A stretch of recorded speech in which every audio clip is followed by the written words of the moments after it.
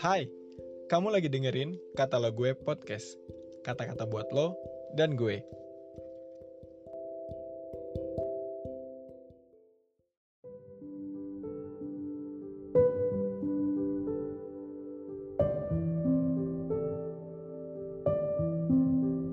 Hari ini, Selasa 13 Desember 2022, kita akan membacakan renungan yang diambil dari Yohanes 10 ayat 1-9.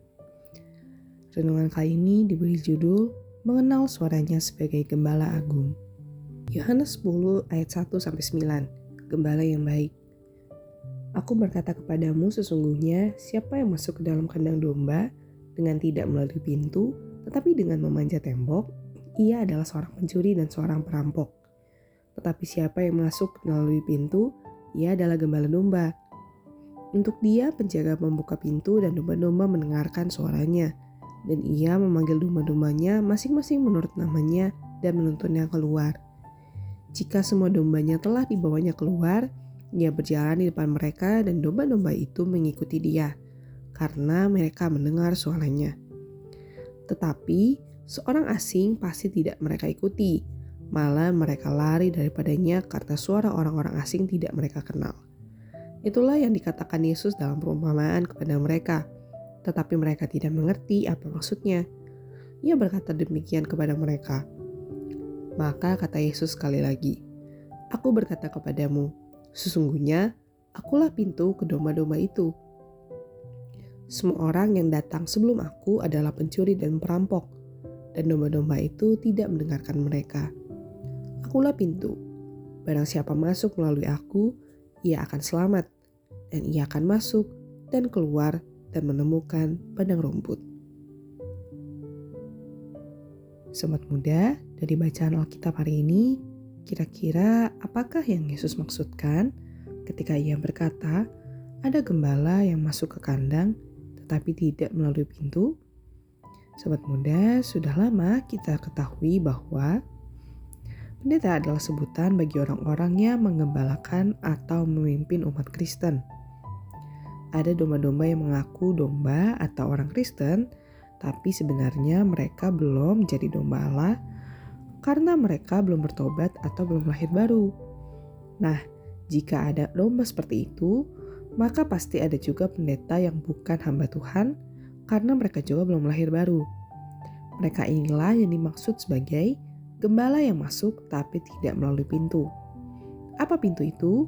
Yesus mengatakan bahwalah dialah pintu yang kepada domba-domba tersebut. Seseorang hanya bisa masuk ke dalam kerajaan surga melalui Yesus dengan cara percaya dan bertobat. Ketika kita memperoleh kasih karunia Roh Kudus, maka ia menjadi materai bahwa kita adalah milik Allah. Efesus 1 ayat 13-14 berkata, dalam dia kamu juga. Ketika kamu telah mendengarkan firman kebenaran yaitu Injil keselamatanmu, di dalam dia, kamu juga ketika percaya dimateraikan dengan Roh Kudus yang dijanjikannya itu. Dan Roh Kudus itu adalah jaminan bagaian kita sampai kita memperoleh seluruhnya, yaitu penebusan yang menjadikan kita milik Allah untuk memuji kemuliaannya. Ciri domba yang benar adalah yang percaya dengan hidup menurut firman Tuhan, dan ciri gembala yang benar adalah hidup menurut pola dan aturan yang Yesus ajarkan. Yang tentu aja melalui firman-Nya yang diilhamkan oleh Roh Kudus. Domba yang benar mengenal suara gembalanya. Domba yang tidak benar gak akan kenal suara gembalanya. Karena mereka memang belum bisa mendengar dan belum bisa menikmati kebenaran dari suara gembala mereka.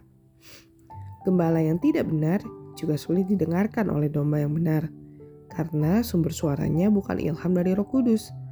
Gembala yang menyampaikan suara gembala agung, yaitu Yesus Kristus, melalui ilham Roh Kudus, pastilah didengarkan oleh domba-domba yang di dalam batin mereka juga sudah ada Roh Kudus, yang menjadi sumber suara itu. Domba-domba Allah akan mendengarkan suara gembala-gembala yang juga masuk melalui pintu, yaitu Yesus Kristus. Umat Yesus Kristus yang sudah lahir baru dan kemudian dia menjadi gembala, maka dia akan menjadi gembala yang benar dan bukan pencuri atau perampok seperti Yesus katakan. Roh Kudus akan mengurapi gembala yang benar sehingga domba-domba bisa mendengarkan suaranya. Melalui gembala-gembala ini, suara gembala agung dapat didengar. Karena peranan Roh Kudus menyebabkan gembala yang benar bisa dibedakan dengan gembala palsu. Yang disebut oleh Yesus adalah pencuri atau perampok. Apakah kamu sudah lahir baru? Bisakah kamu mendengar suara gembalamu? Selamat hari Selasa.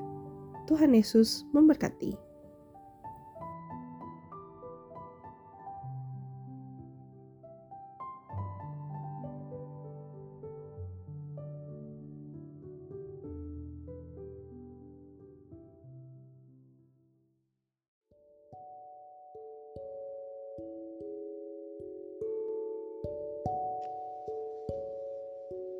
Terima kasih ya udah dengerin podcast ini. Jangan lupa di follow dan juga di share ke teman-teman yang lain ya.